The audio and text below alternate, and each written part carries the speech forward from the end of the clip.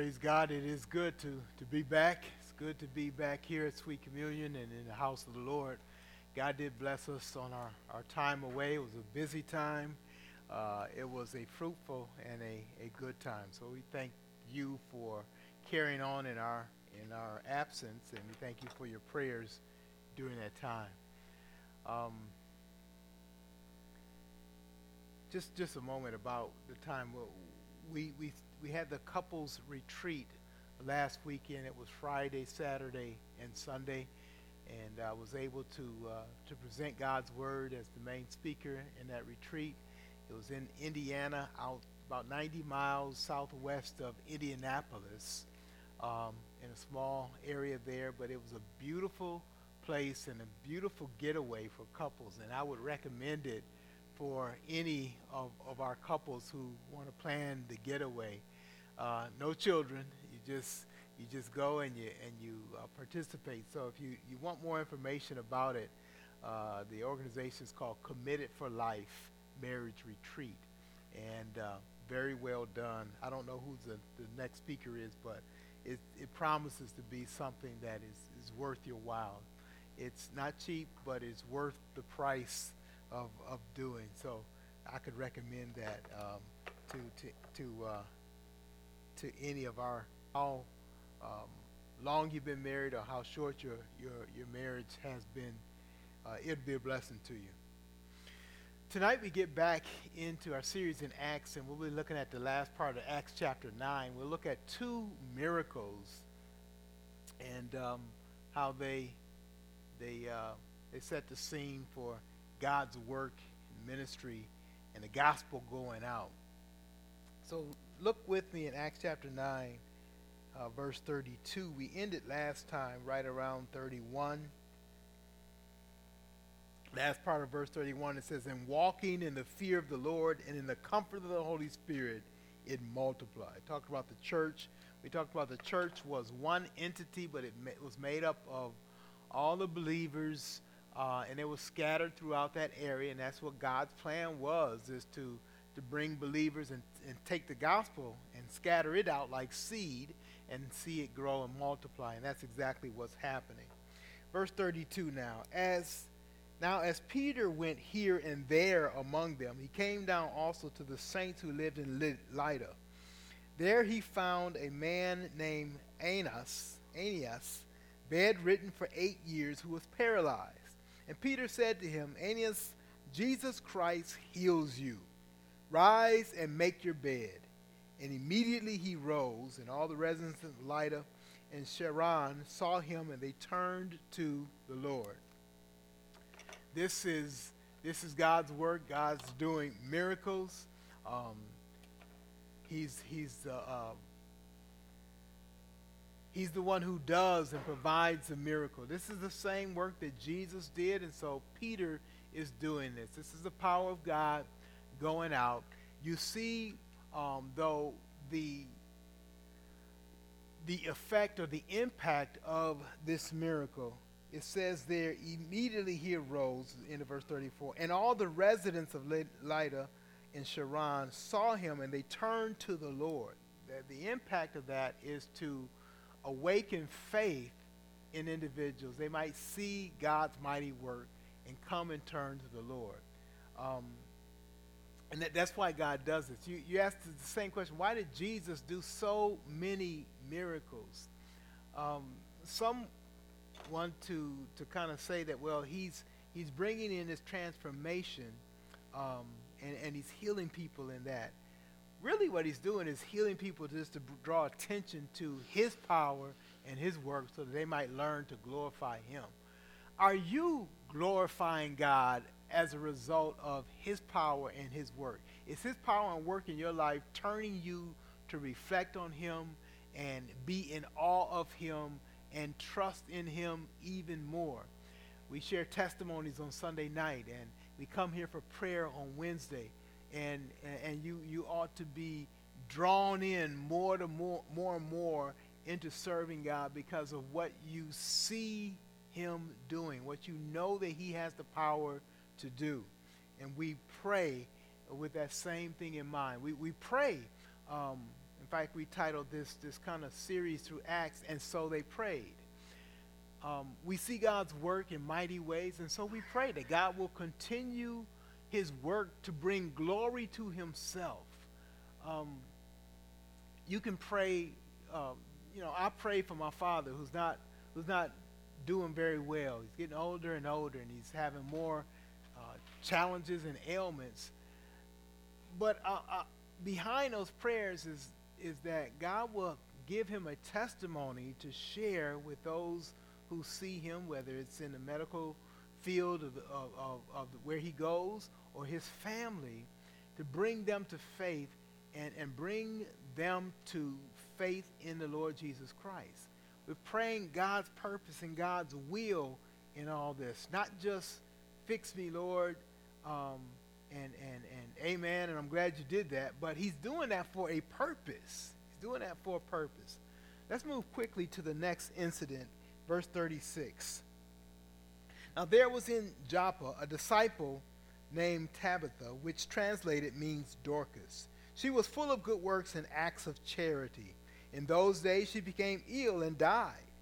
And when they had washed her, they laid her in an upper room. So we see this part of them preparing her body for burial and for funeral. And here's a servant of the Lord who dies. It tells us, verse 38, that Peter was near that area, so he came by. They invited him to come, and he gets there. Look at verse 40. Peter put them all outside and knelt down and prayed, and turning to the body, he said, "Tabitha, arise." And she opened her eyes, and when she saw Peter, she sat up. And he gave her his hand and raised her up. Then calling the saints and widows, he presented her alive. And it became known throughout all Joppa, and many believed in the Lord. You see the result again? Many believed in the Lord. This, indeed, is a great miracle. God is showing to his people that the works that Jesus did are now being done by the apostles to the effect of drawing people's attention to the Lord Jesus Christ. What about the work he's doing in your life? Are you using that to point people to Christ, or are you just pointing to yourself? Look what I got, and I'm so glad I got this, or it's a benefit to have this. But you need to be pointing them as a testimony to the Lord Jesus Christ. That's for the purpose of these miracles were. You see that stated in the text itself. Many people came to believe. I often thought, Jesus in his lifetime, he healed several people. He even raised the dead, such as this. But you know what? Those people eventually got sick again. Those people eventually did die. Dorcas, or Tabitha, is not living today. And what does that say? It says that he had a purpose in doing that. Now, there's coming a time when the dead will be raised incorruptible. We'll all be changed, and we will live forever with the Lord. That time has not come yet. So what he's doing in healing is not to bring about the permanent change of the new bodies that we're going to have, but simply to show that he's able to do that work. And he is worthy of us and everyone else trusting him and believing in him. And so when he's doing a work in our lives, we need to let people know for that same purpose. You can trust in God because you can see him working in my life. The purpose of you see the blessings that I have, the working of God in my life, is not to magnify me or to lift me up. It is so that you might be reminded of who did that, who's doing that, and you will go to trust in him. So keep that in mind as we pray. We pray for God's will, not just for our convenience or for our pleasure. We pray that God's work would be done. We pray that God would be magnified in what he's doing and how he does it, that other people would see Christ and glorify him. So let's keep that in mind tonight as we pray.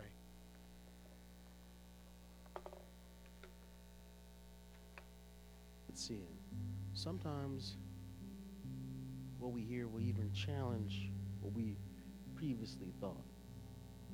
It says, the word of the Lord came to me, Son of man, behold, I am about to take the delight of your eyes away from you at a stroke. Yet you shall not mourn or weep, nor shall your tears run down.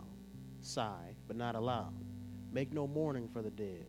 Bind on your turban, put your shoes on your feet, do not cover your lips, nor eat the bread of men. So I spoke to the people in the morning, and at evening my wife died. And on the next morning I did as I was commanded. And the people said to me, will you not tell us what these things mean for us, that you are acting thus? Then I said to them, the word of the Lord came to me. Say to the house of Israel, thus says the Lord God, behold, I'll profane my sanctuary, the pride of your power, the delight of your eyes, and the yearning of your soul. And your sons and your daughters whom you left behind shall fall by the sword. And you shall do as I have done. You will not cover your lips, nor eat the bread of men. Your turbans shall be on your heads, and your shoes on your feet. And you shall not mourn or weep, but you shall rot away in your iniquities, and groan to one another. Thus shall Ezekiel be a sign, according to all that he has done, you shall do. When this comes, then you will know that I am the Lord God. As for you, Son of man, surely on the day when I take from them their stronghold, their joy and glory, the delight of their eyes and their soul's desires, and also their sons and daughters, on that day a fugitive will come to you and report to you the news. On that day your mouth shall be open to the fugitive, and you will speak and be no longer mute. So you will be a sign to them, and they will know that I am the Lord.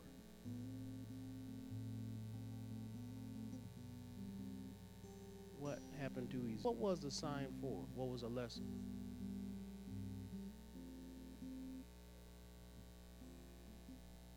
It was going to go through. What was the lesson?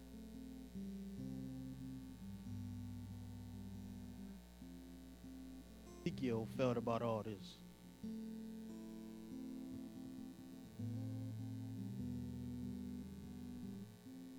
Write about this and put this in his book. Why did he do that? Obedience. What else?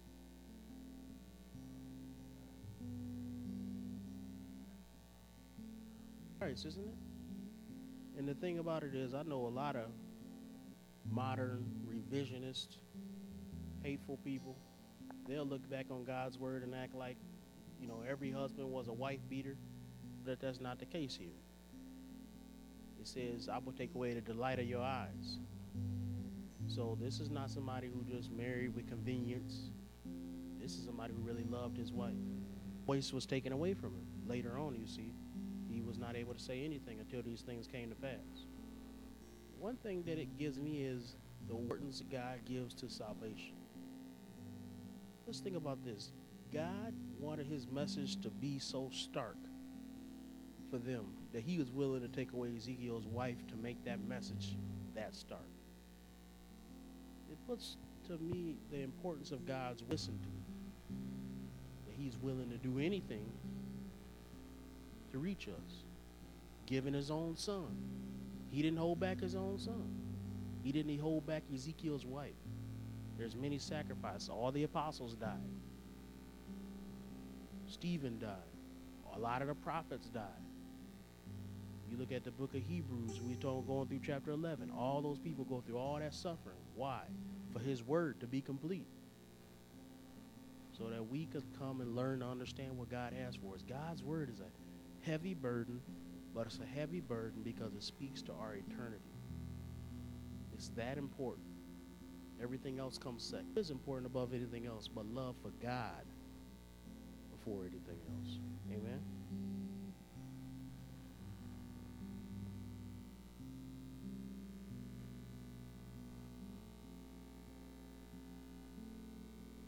Missed you guys.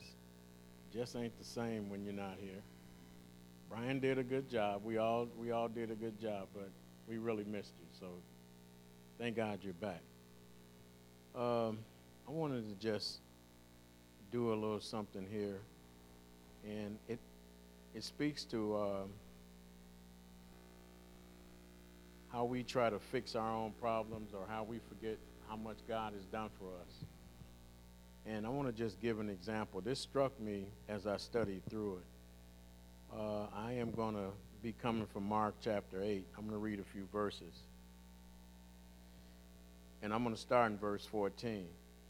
Jesus had done miracle after miracle in the presence of the disciples. He had fed 5,000. He had fed 4,000. And just leaving one of those miracles in verse 14 of chapter 8, it says this: Now they had forgotten to bring bread, and they had only one loaf with them in the boat. And so Jesus mentioned to them, and he cautioned them, saying, Watch out, beware of the leaven of the Pharisees and leaven of Herod. And I just want to point out how the disciples kind of missed Jesus' point. But what's more poignant to me is how Jesus talked to the disciples. And the disciples, above all, should have known the power of Jesus, who he was. He did miracle after miracle in front of them. And I think it's a lesson for us here. In verse 16, they say, and they began discussing with one another the fact that they had no bread. And Jesus, aware of this, said to them, Why are you discussing the fact that you have no bread? Do you not yet perceive or understand? Are your hearts hardened? And when he's asking, is your hearts hardened, he's asking, are you not being rebellious? Don't you know? There's a lot in that word that he's asking there. Are your hearts hardened? Are your hearts hardened? He asked this question. Having eyes, do you not see? And having ears, do you not hear? And do you not remember? And so he goes on to rehearse what he did. When I broke the 5 loaves for the 5,000, how many baskets full of broken pieces did you take up? And they said to him, 12. And the 7 for the 4,000, how many baskets full of broken pieces did you take up? And they said to him, 7. And he said to them, Do you not yet understand? To me, this is really pointed, because above all people, the disciples should have known they're asking for bread. Jesus had just fed 9,000 people and did miracle after miracle. And the thought came to my mind about how sometimes we try to fix our own selves. We try to fix our own things, forgetting what Jesus did for us. The disciples, this is a serious lesson for us, looking at what the disciples did or didn't see. And the questions that Jesus asked them, he must have just been shaking his head. You do not yet understand. Do you not yet understand? And so the thought came to me about saying, Lord, help me in my unbelief.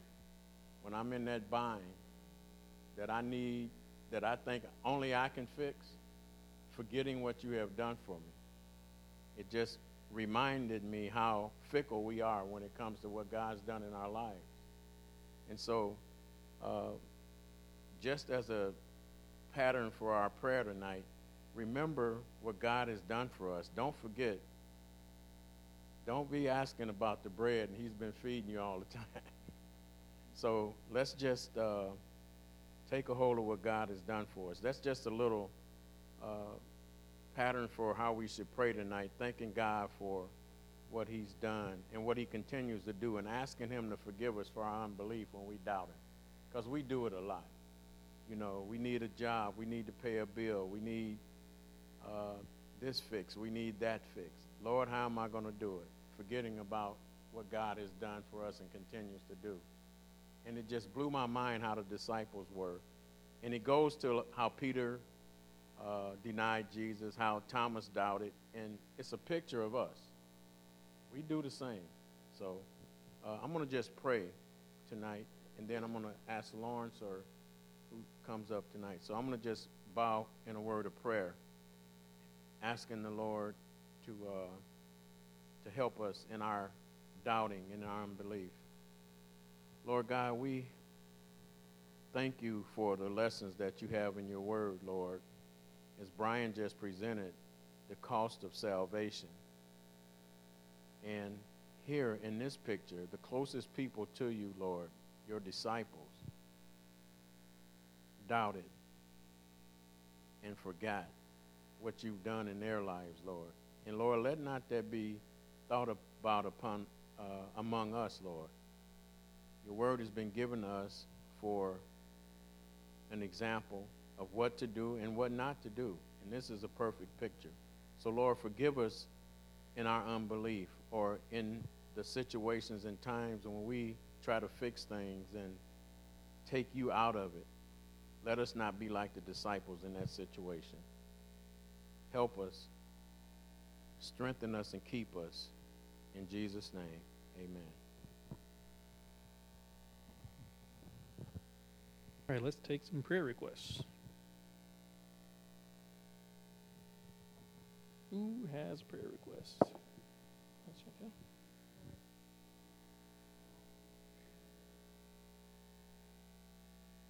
I thought I saw your hand. Whose hand was that then? That was Bree's hand? All right. I saw it at the corner of my eye.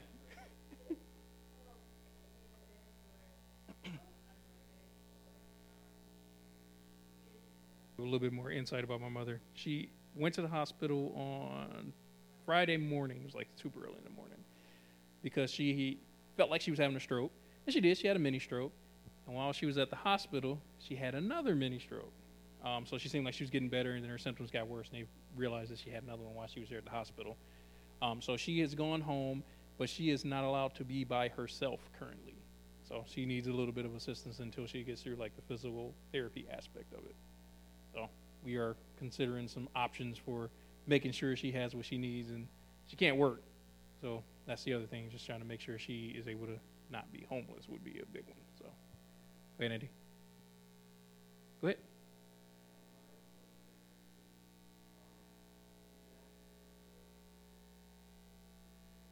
So the guy's holding your spot is what you're saying. So they're getting you ready, and then they're going to be like, hey. That's what it sounds like.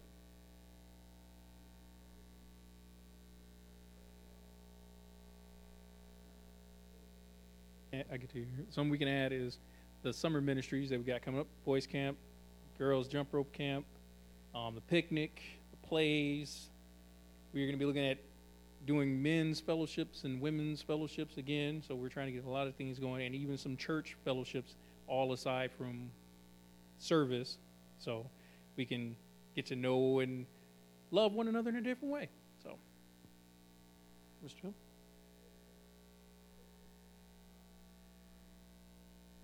Jobs. Who's praying for a job? Raise your hand. Praying about your job, for a better job situation, things going on your job. If you don't like your job, if you don't like your job, that's too bad. That's where God got you. Get a better attitude, right? So just keep those who have their hands raised for prayer about jobs, especially those who will not have jobs here pretty soon. So it's a scary thing looking into it going, pretty soon, how am I going to take care of myself? And then you got to start thinking, no, God is going to take care of me. I just got to start trusting that he's going to do it. So